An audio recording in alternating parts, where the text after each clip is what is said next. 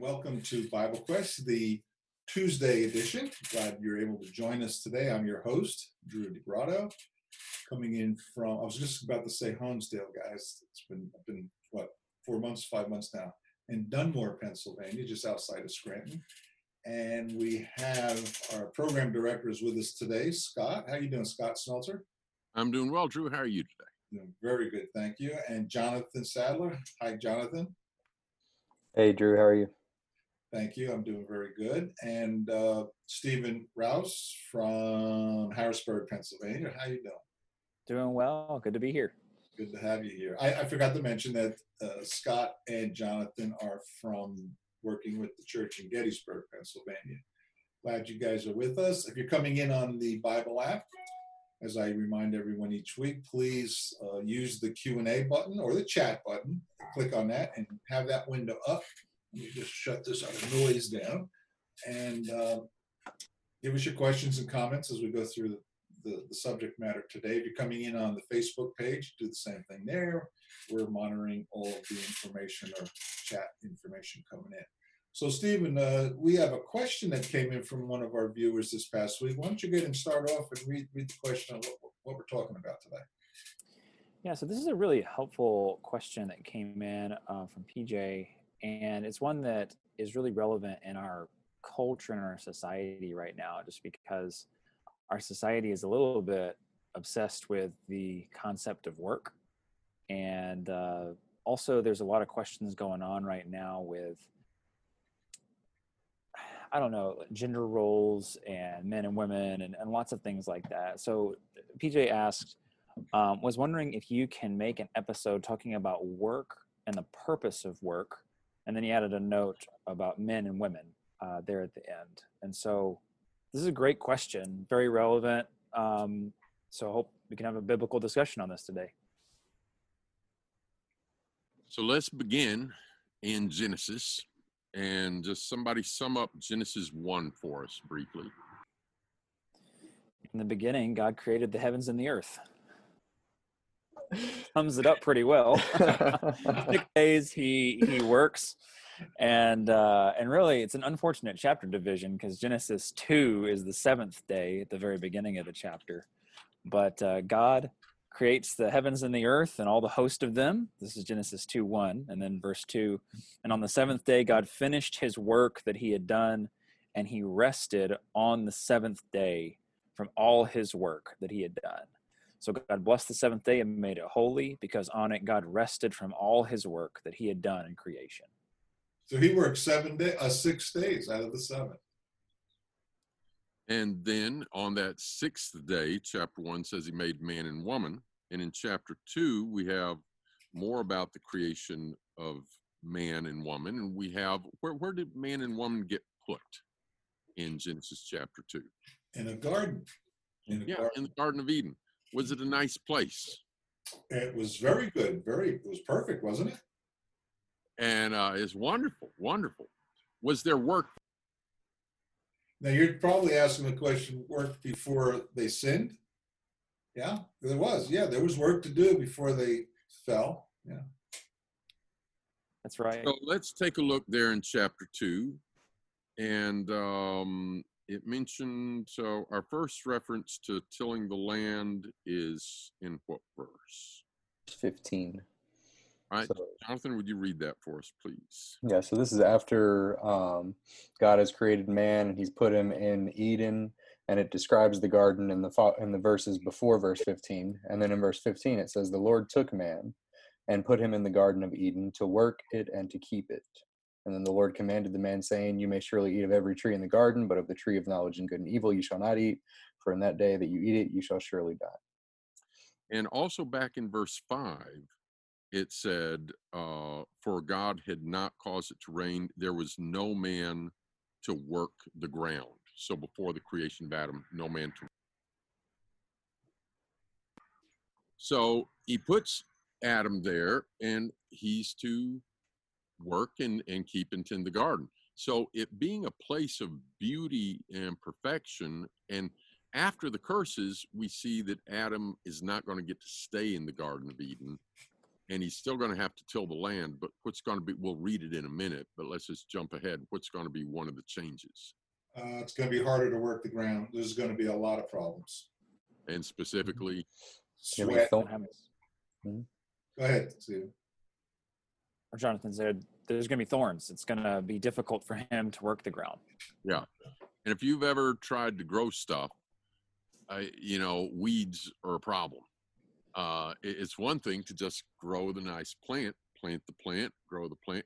It's another thing to have these thorns and thistles coming in and taking over. So in the garden, I didn't realize how true that was until my good friend Rod, one of the brethren up here, he said, if you want to help with the garden, I'll give you a whole row. Oh, that'd be fun. Yeah, I'll do that. I did that 1 year. It is way too much work. Now, I did enjoy the fruit of the land after it was old, but the work, yeah, a lot of work. But work was not part of the curse. It's how would you describe it? If in chapter 2 they're in paradise and he's to work the garden, and in chapter 3 he's going, what's the change? Well, it's still work. I've thought of it more in terms of work itself, having something productive to do that brings forth the fruit that's useful. That's a blessing. But toil is the curse. The sweat, the hard, the labor, the resistance, the frustration, it's not cooperating with me. And so it seems like Adam, when he was tilling the garden and things, I don't know exactly how that would have been, but if you just planted some seed here and there's a plant. Oh, there's a plant. I don't know what it would have been like, how much work was involved, but the earth was cooperating in a way that it was not cooperating after the curse. So toil is the word I think of for the post-curse world. So Seth, after he's going to go back and visit Adam and Eve, spend a few days back with Adam and Eve, or a week or so, leaves his garden, comes back, and in the meantime, a briar patch has come up in the middle of the squash and everything else. This is not good. So after the sin, let's look at the curses. There's several things interesting to learn from these curses. Of course, the blessing of the garden, and as Jonathan read, you can eat of any of the trees except this one. Don't eat of that one. Then the serpent comes along, and what does he say? He basically says that you can't eat of that tree. He really didn't mean that, did he? And let's just note this. I want you to notice the message of rebellion. Two things in his message, and it still applies today. You don't need to fear God, and you can exalt yourself. So he says, did God say that? You're not going to die. Bottom line, don't be afraid of God. Don't pay attention to God. If you eat it, you're going to be wise like God. And today, when we are highly exalting and respecting God in our hearts and not trying to exalt ourselves, do we do well? Yeah. When we're not reverencing God and we're exalting ourselves, what do we tend to do? It's getting nasty real quick. Yes. Eve sins, Adam sins. And so somebody read for us the curses, please. In Genesis 3, starting in verse 14, the Lord God said to the serpent, because you've done this, cursed are you above all livestock and above all beasts of the field.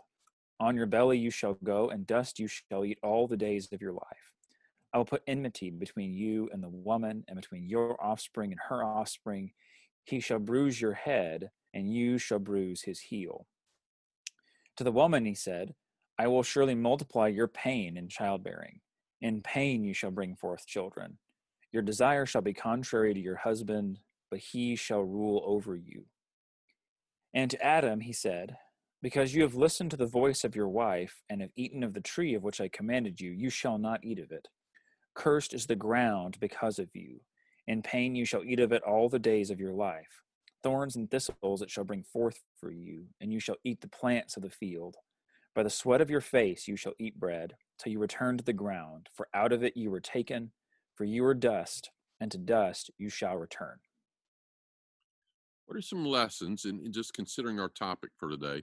What are some things to notice and learn from this section? I've seen it put together helpfully in a chart. I'm going to share my screen here real quick. I've just thought this is useful to think of it this way, that in creation, you've got man and woman together in a garden. God blesses them, says, be fruitful and multiply. And the man, again, has this dominion given over the earth. He's to work it, to let it bring forth its fruit, and they multiply. There's children that come from this union. But then in the curses, you've got the man is going to rule over the woman, but there's this question about the desire. Her desire will be for him, but he'll rule over you. And so there's some friction that's going to happen in this relationship. And then both the man and the woman have curses related to kind of their domain. The Right. man, there's this toil from the ground, and the woman, now you're going to bring forth children with pain. So there's something a lot more difficult. And if you've ever seen a woman give birth or heard about that, it is an ordeal. And so it just seems like all the relationships, there's kind of a wrench thrown in here by the curses, and sin just messes up every dimension of this. Maybe we'll talk about this later, but it's just interesting to see how each of these are reversed in Ephesians 5 and Ephesians 6, and Right. how it all goes together. But we can talk about that when we get to it. But just talking about the curses, it's just interesting to see how this messes everything up. Go ahead with that from Ephesians 5. Now, I want to point out one thing here. The text says, I will multiply your pain in childbearing. In pain, you'll bring forth children. So it might have been that it would have been uncomfortable before, but now it's going to be really, really painful. But I really like what you're doing here with go ahead and take us through Ephesians 5 and show us some things there, Stephen. That looks really good. Sure. Yeah. So when we come to Ephesians 5, we have the wives and husbands addressed in the latter part of that chapter. And what is the primary direction given to the wives in Ephesians 5? To submit. They're to submit. And here, this kind of counteracts the idea of the man having to rule over the woman. It's like, no, she willingly submits to him. And again, this is not just supposed to be a domineering relationship. What's the primary direction that God gives to the man? The love.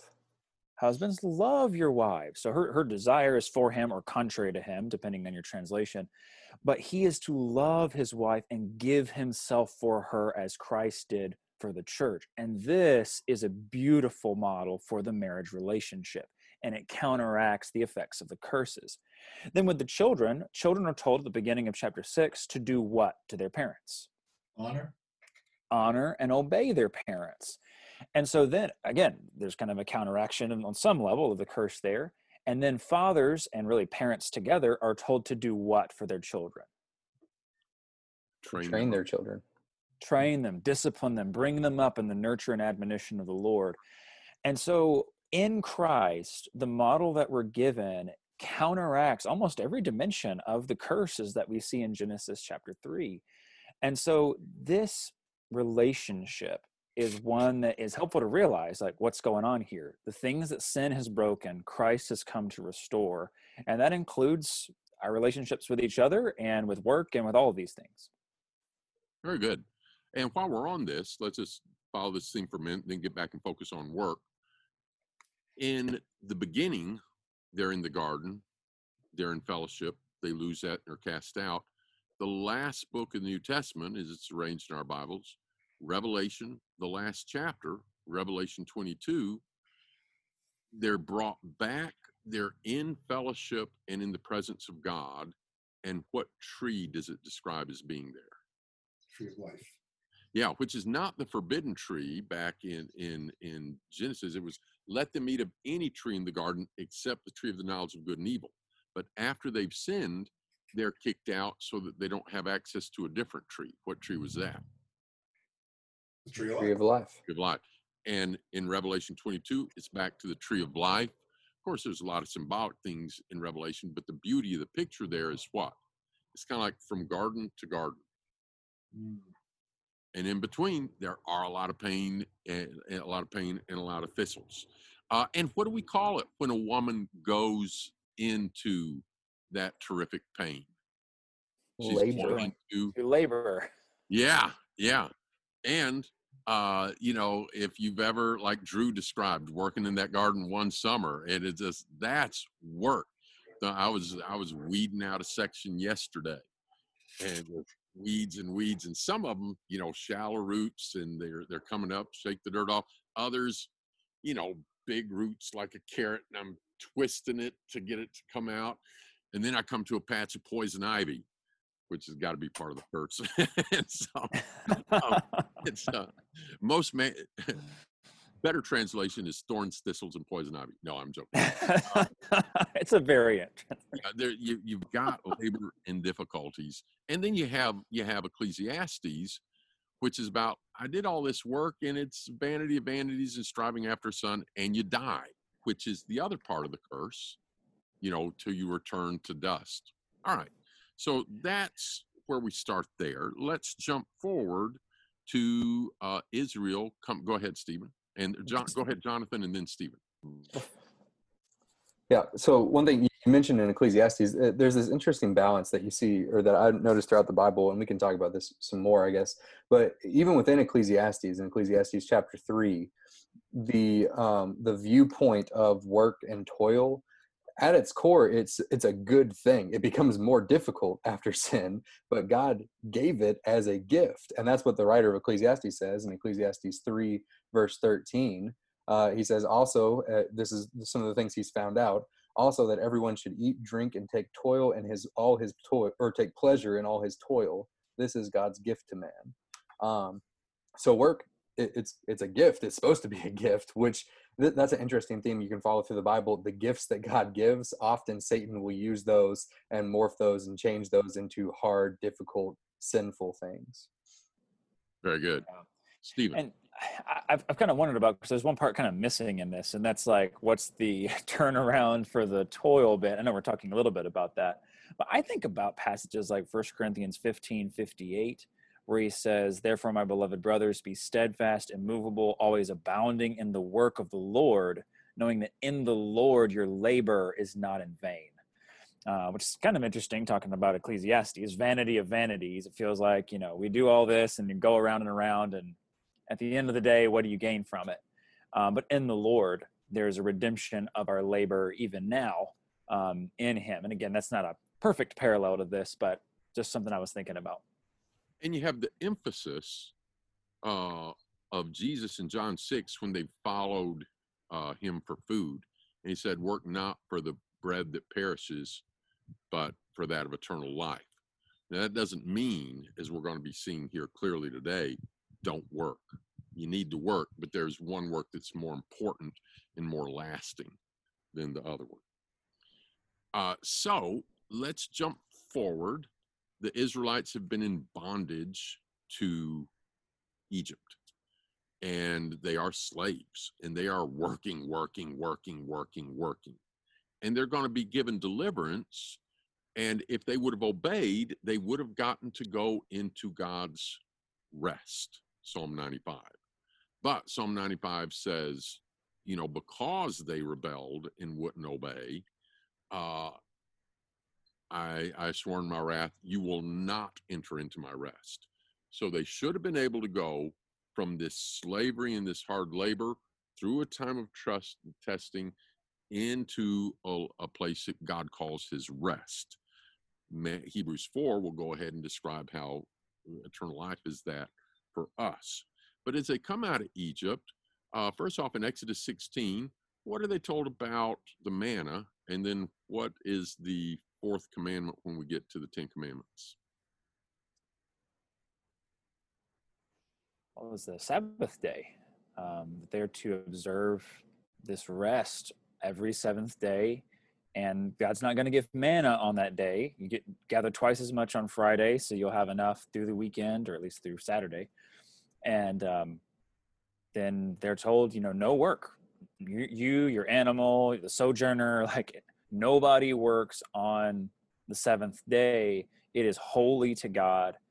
And they would get together and they would worship on that day. They'd read from the Torah. They would, focus on God.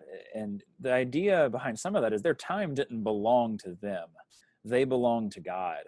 And this day is holy and set apart to them, because we were actually just reading in Nehemiah, the big temptation for the people was apparently the nations around them were 7 days a week, man. There's money to be made, wheeling and dealing. You got to keep your nose to the grindstone.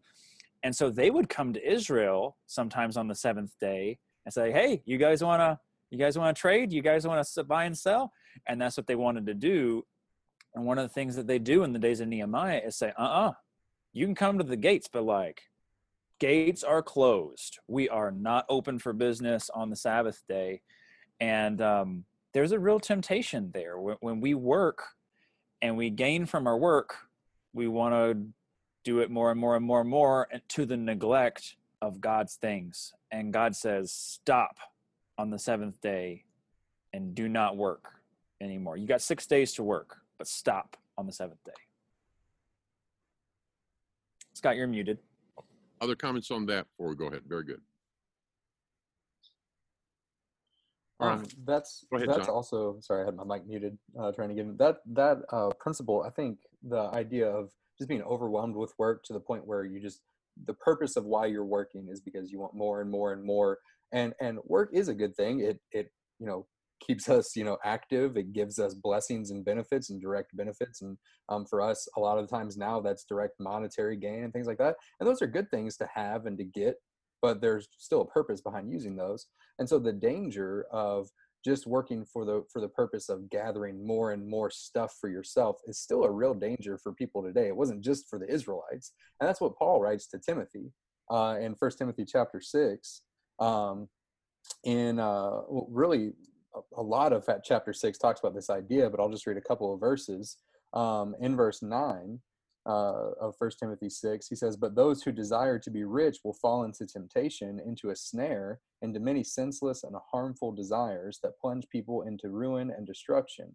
For the love of money is the root of all kinds of evil. It is through this craving that many have wandered away from the faith and have pierced themselves with many pangs. And so Paul, there's briefly, you can read a lot more in 1 Timothy 6 about riches and how we're supposed to approach those, but that's one thing that he brings up. Don't get drawn in by the love of money. Don't get, so overwhelmed with work and gaining things for yourself that you start neglecting the things of God and ultimately lose your own soul. And it's also kind of like the parable that Jesus told, what about the man who went out and built bigger and bigger barns and bigger barns? And then the Lord said, you fool, to this night your soul is required of you. What profit does it profit a man to gain the whole world and lose his soul? And it's the same kinds of ideas. Very good. Stephen. I also think about the temptation we have to work so that I can say I'm a self-made man. I got here. I pulled myself up by my bootstraps and I got here.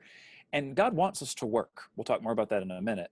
But in Deuteronomy chapter 8, when Moses is writing to the children of Israel, he says, watch out with that kind of attitude. In Deuteronomy 8, verses 17 and 18, Deuteronomy 8:17, he says, beware lest you say in your heart, my power and the might of my hand have gotten me this wealth.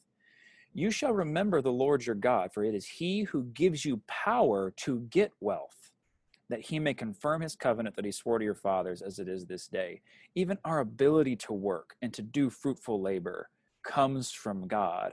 And so at the end of the day, when we work and we receive the due reward of that, we still give thanks to God because he's the one who's given us the ability, the power to get wealth. And in a few minutes, we're going to start talking about work and gender roles. And although we'll see there's some overlapping, we're also going to see there's some important distinction that's really getting missed today in our culture with some dangerous consequences.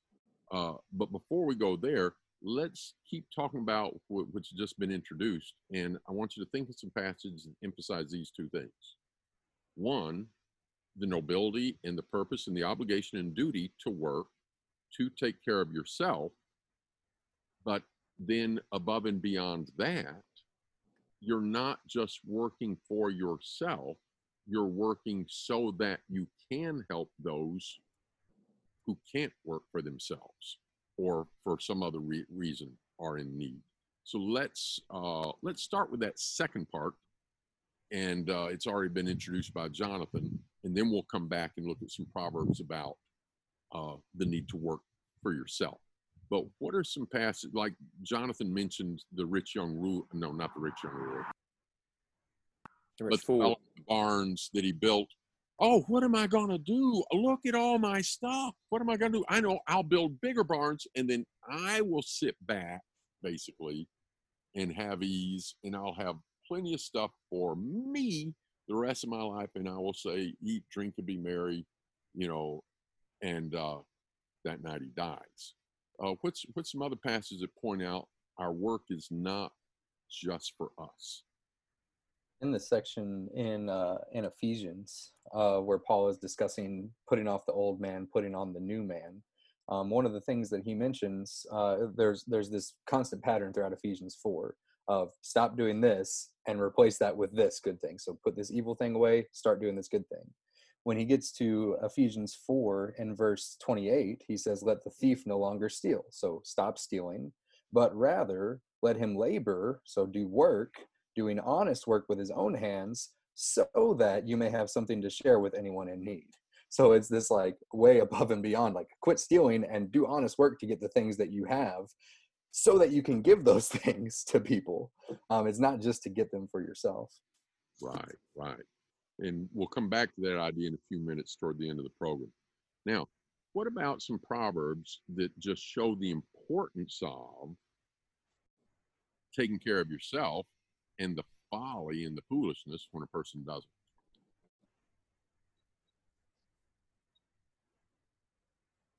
I'm thinking about Proverbs 11:25 that just talks about the idea of generosity. This is a more general principle, but he says, whoever brings blessing will be enriched, and the one who waters will himself be watered. And again, there's the idea of if we have an abundance, it's not for ourselves. It's to be giving to other people. There's lots of places in Proverbs that talk about the value of diligence. I'm thinking about Proverbs 6. Go to the ant, O sluggard, consider her ways and be wise. Without having any chief, officer, or ruler, she prepares her bread in summer and gathers her food in harvest. How long will you lie there, O sluggard? When will you arise from your sleep? A little sleep, a little slumber, a little folding of the hands to rest, and poverty will come upon you like a robber and want like an armed man. And so if we're not working hard, we're not going to be able to be generous. If we're not working hard, we're actually going to end up getting mugged. Basically, he says, like, your folly now, your laziness now is going to come back to bite you. And so work hard. What are some more proverbs, Jonathan? And then what are some more proverbs about laziness? Go ahead, Jonathan. I had another proverb, not about laziness, but I guess kind of about laziness. It doesn't use that word. But in Proverbs 12:11, it says, whoever works his land will have plenty of bread, but he who follows worthless pursuits lacks sense. So there's those two opposites. And that kind of reminds me of the message that Paul brings up to the Thessalonians a couple of times. If a man doesn't work, neither should he eat, that kind of thing. You work for, your right to eat kind of thing. Proverbs also says a man's hunger will drive him to work. Now, a wise man doesn't have to wait till he's hungry, but in another proverb says the son that sleeps, through the growing season is going to be hungry come harvest, and so some people, they don't have any ambition. They don't have enough self-respect. They're lazy. They don't want to work. Well, what happens then is you end up being hungry. At what point did the prodigal son come to himself? He was eating with the pigs. He was at Nobody gave him nothing. He lost everything, gave it all up. Yeah, and he's feeding the pigs, wishing he could eat their food. And right before it says he came to himself, the text says, no man gave him anything. Yeah. And if I'm being lazy, I need to end up being hungry. I need to be, because Proverbs says a man's hunger will drive him to work. So it's consequences in life should teach me, okay, this is stupid. I need to get busy and do something. That passage is Proverbs 16, verse 26. A worker's appetite works for him, and his mouth urges him on. And then there's another proverb describes the lazy man. He's so lazy, he puts his hand in his, mush, whatever it is, and then he doesn't even have enough initiative to lift it to his face. So Oh, it's kind yeah. of pathetic. The one that came to mind was the Proverbs 10:26. Like vinegar to the teeth and smoke to the eyes, which, oh, does that stuff burn, right? So is the lazy one to those who send him. Yeah. And There was Proverbs another one 19. that's not the one I was looking for. I thought the one I was looking for had something about it's like a hedge of thorns. To the lazy, his work was like the hedge. I thought I had it, but that's not the one I had. You familiar with that one? Now, the reason I say that is because we already got the thorns when we're working. But if you're lazy, it's now a hedge of thorns. Everything around you is worse. Proverbs 19:24 was the other one. The sluggard buries his hand in the dish and will not even bring it back to his mouth. That's lazy. I don't know why, but I always picture it as a bowl of Cheetos. It just seems like the thing that, like, he's got his hand in Any the... more Proverbs?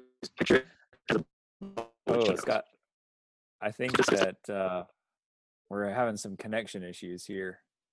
We've got a delay and it's kind of garbled. Yeah, I think that was Scott. I think so. So we've got kind of a slow connection there. Scott, can you hear us okay? I think he froze. Okay. Yeah. All right.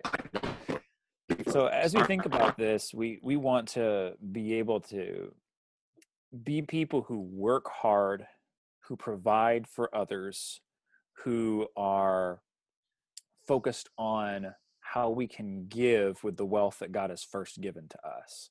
All these principles kind of come together to make it to where we want to be more like Christ, who came not to be served, but to serve and to give his life for other people. And that's what our work ultimately becomes, is to give ourselves for other people. So as we kind of come into the last third of the show here, what can we say about gender roles in all of this, and men and women working? I'll just start out as we go back to Genesis chapter 2. Again, when he puts man in the garden, initially it's just the man. He puts man there in the garden to till, to keep the ground. And again, it worked at that point as a blessing. But he puts him there in the garden, and it's man's role to keep the ground, to take care of it. And then the woman is given, and they're told together to be fruitful and multiply. And it often seems that the woman's role is more focused on the children, on the taking care of the home, and the man is out working, making sure that they're provided for and taken care of. But kind of going from there, what do we see? Are there other passages we can talk about when it comes to gender roles in this, and questions about how work goes with that? So, like, thinking about in 1 Timothy 5, there's a section that in kind of the first half of that chapter that talks about honoring widows, taking care of widows, those who their spouse has died and they're old, can't take care of themselves anymore. And there's this discussion that goes on in 1 Timothy about whether that should be the church who take care of them or individual family members being taken care of them. And in verse 8 of 1 Timothy 5, it says, "But if anyone does not provide for his relatives, and especially for members of his household, he has denied the faith and is worse than an unbeliever." Now, I'm not 100% sure, and maybe you can correct me on this, Stephen or Drew, if you guys know. But the word that's used there is masculine. So provide for the members of his household. I don't know, going back to the Greek, I don't know, Stephen, I know that you've done some Greek stuff. I don't know if you can recall off the top of your head if that's masculine or not. But that's part of the role of a man being in their family, is to provide for their family members. That's there, which That's I think right. is really important, as the head of the house. Yes. And what we're going to see is that there are examples in Scripture of women who do a wonderful job with work. In Proverbs 31, for instance, kind of the ideal picture of the woman. In Proverbs 31, it talks about the excellent wife who can find. She's more precious than jewels. And it says in verse 14, she's like the ships of the merchant. She brings her food from afar. She dresses herself with strength, makes her arms strong. And where is it? In verse, so she considers a field and buys it. Verse 16, I skipped over it. She considers a field and buys it. With the fruit of her hands, she plants a vineyard. And so there are pictures in Scripture of women working and of them considering a field, buy it. She's good with money. She's wise with this. I think about the example of Lydia in the book of Acts with she's got her household. Again, there's no mention of a husband in the picture. I don't know if he had died or what was going on, but she's a seller of purple.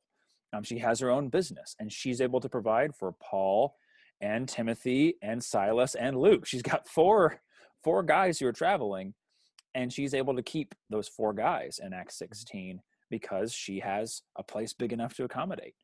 So there's some excellent examples of women working and providing in different situations.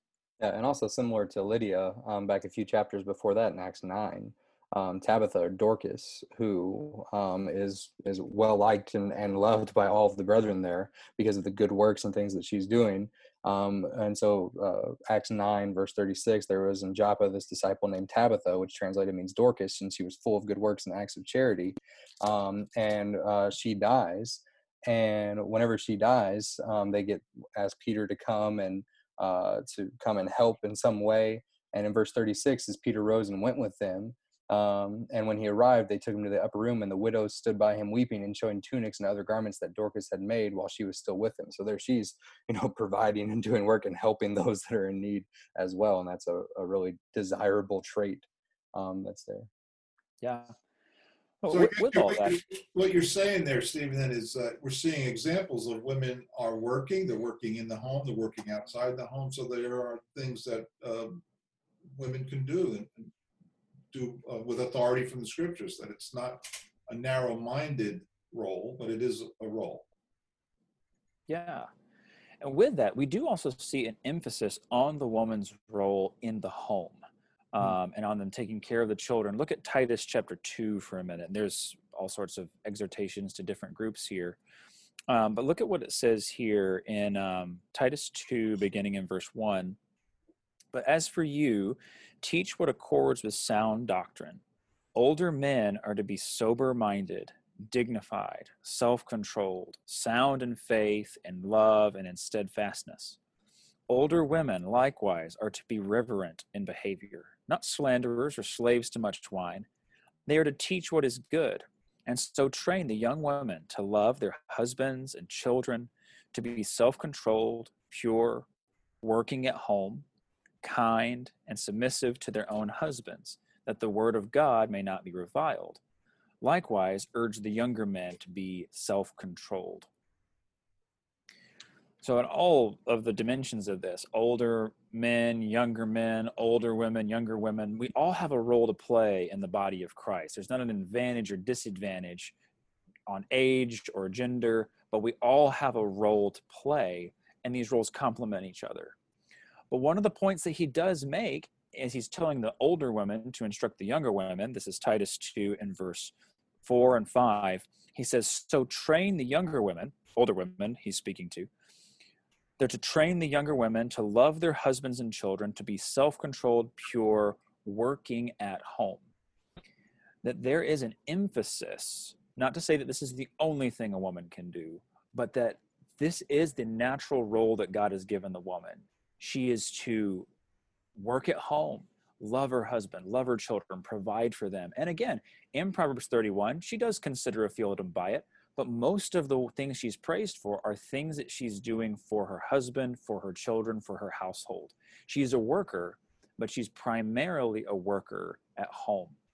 And again, some of these concepts are things that our society is kind of railing against and just saying that, oh, that should not be the case. It should not be the case. Women and men are equal. There's no difference. And that's just not biologically true. It's not spiritually true. There's a lot of problems with the direction our culture is going on this. Scott? Yeah, and let's take the Proverbs 31 woman. It doesn't mean she's 100% of her time at home, because after she's made these garments, she goes to town, she sells them, You know, she's wholesaling them to the traders and stuff. But you basically see her centered in the home. She's very industrious. She's working hard, but she's really centered in her home and around and about her family. And she's also caring for the needy, as we mentioned. You know, her hand reaches out to the needy. She's working hard. She's clothing her household. You know, she's helping bringing income. She's giving to the needy. And I want to narrate something to help illustrate this point, because starting a number of decades ago, it became very normal for a man and a woman to get married. They both work in the workplace. A child comes, they still both work in the workplace. Can you usually take your infant to work? No. Not usually. Sometimes you can. If you work from home, you can. If in some other environments, you might be able to. But a very typical pattern has been, here's the couple, and here's what happens. Guy meets girl. Guy is studying to be career X. Girl is studying to be career Y. He's expecting to make this much. She's expecting to make this much. They get married and they realize, what? Look what we got. And so now they start accruing debt based on this income. Oh, we can afford this nice of a house. We can afford this new of a car. We can afford this kind of vacation. We can afford this jet ski. And they're incurring debt, you know, big debt based on this income. And then along comes a baby. Who's going to take care of it? Usually the mom. So yeah, sometimes it's put off on grandma, but grandma didn't bring that baby into the world. That's not to say that families can't help each other. They can. But in Titus 2, it doesn't say older women raise the children for the younger women. You can help out, but Titus 2 says older women train the younger women to love their husbands, love their children, be workers at home. That's the primary role there. And other people, there's not a grandma around, or she's busy taking care of some of the other cousins. She says, I don't have time for that. So where does the baby get put? Daycare. And I don't have time to tell you some of the horror stories that I've run into on daycare, but very often somebody who is not sometimes particularly qualified, and they will not be people that love their child as much as the natural parents should love their children. An article in Reader's Digest years ago put this: you'll never find somebody, it was basically saying, who will love your child as much for money as you should out of love. That's paraphrasing it, but it makes a point. So I want to quickly, let me see if I've got time to tell this story. What time do we have, Drew? Couple of minutes left. All right, so real quickly. Years ago, I'm in Czech Republic. We're having dinner with a family. She's an unbeliever, agnostic, or atheist. But they've invited us over. Me and my friend Mike Mara are both there, and my wife. And after dinner, we go through a walk in nature. Now, during this time, we got to know a good bit about this family. They're very careful with their money because they don't have a lot. He has a computer job. She has a computer job. I'm converting the currency to US dollars so you'll understand it. His income per year was $1,500, roughly. Her income per year, $1,500. By doubling their income and both working full time, they bring in $3,000 a year. They told us about a restaurant that they recommended we should try. They say, we go there every year. Then one of them remembered and corrected, actually, we didn't go last year because the price went up. And that was the India restaurant on Wenceslas Square. The price increase was $1.50. The price of a meal had gone up $1.50. So last year, they didn't go to their restaurant for the annual restaurant event. Their daughters, they had two daughters, they liked bell peppers. Bell peppers were expensive for them, and so they didn't buy them very often. They said, every once in a while, for a treat, we will buy one bell pepper and split it between the two daughters. Now, they managed to go on vacation to Switzerland. Through work, they were able to get some cheap train ticket travel. They took their own bedding and they slept in the park. They took their own bread from the Czech Republic so they didn't have to buy food in Switzerland. They're not, in other words, you know, people go on vacation, you're getting a hotel, you're going out to, that's not what they're doing. They're walking around, seeing what's free, sleeping in the park, eating bread they brought from the Czech Republic. This is the question she asked. At the end of our walk, she said, do most women in America work outside the home? And we said, yes, probably so. She said, do they do it because they want to or because they have to? That was the question she asked. And then she added this, I do it because I have to. I wish I could stay home and be with my girls. But if she stayed home to be with her girls, now the family only has $1,500 for the whole year. And so she wanted to know, the women in America, do they do it because they want to or have to? I think a good model is when there's a financial advisor that recommends this. Before you have children and you got the dual income, learn how to live off of one of them and start putting the other one primarily to savings, like for a house or, you know, different things. Then when the baby comes along, somebody is there with that baby that's more important than anything you can buy. That baby is the most important of all of the possessions. It's more important than the house, the car, the boat, the vacation. That baby's important. You've learned to be able to live on that one income. Babies need their moms. Children need their moms. And even little guys and older guys coming home. You know when a lot of teenage pregnancies occur, statistically? Between 3 and 5 in the afternoon. That's when a lot of conceptions take place. You know why? Because the kids are done at school and there's no adults at home. Kids need a parent. There's great value. It doesn't mean that that a wife can't help you bring in income. The worthy woman is helping bring in income, but there is something really important about being there for the children. And when we look at the curses on Adam had to do with providing for the family. The curses on Eve had to do with her relationship in the family. That's the primary thing. If you can have some extra things, great. But before we say, well, we have to have, I know we're over time, but I want to give one last thing real quick. Sorry, I ended up out. I had a bad signal, had to shut down, restart it. Years ago, my friend was studying with a couple, and they'd asked for help because the family was kind of in crisis. The kids were not doing well at school. There was tension between the husband and wife. There wasn't much time. The wife would come home after a 40-hour full career week, and she's tired, and she comes home, and the family wants dinner, and, you know, the kids, you know, need some discipline or training or attention or whatever, but she's tired. You know, her husband likes to see her, she's tired, and it's just, they're too stressed out. Kind of like the Berenstein's Bears book, you know, too much schedule. And my friend said, well, have you considered maybe giving up that extra income so there's more time for the family? Their reply was, and give up all this? So how would you have answered that woman's question? I'm not talking about for everybody. There's people that they have to work.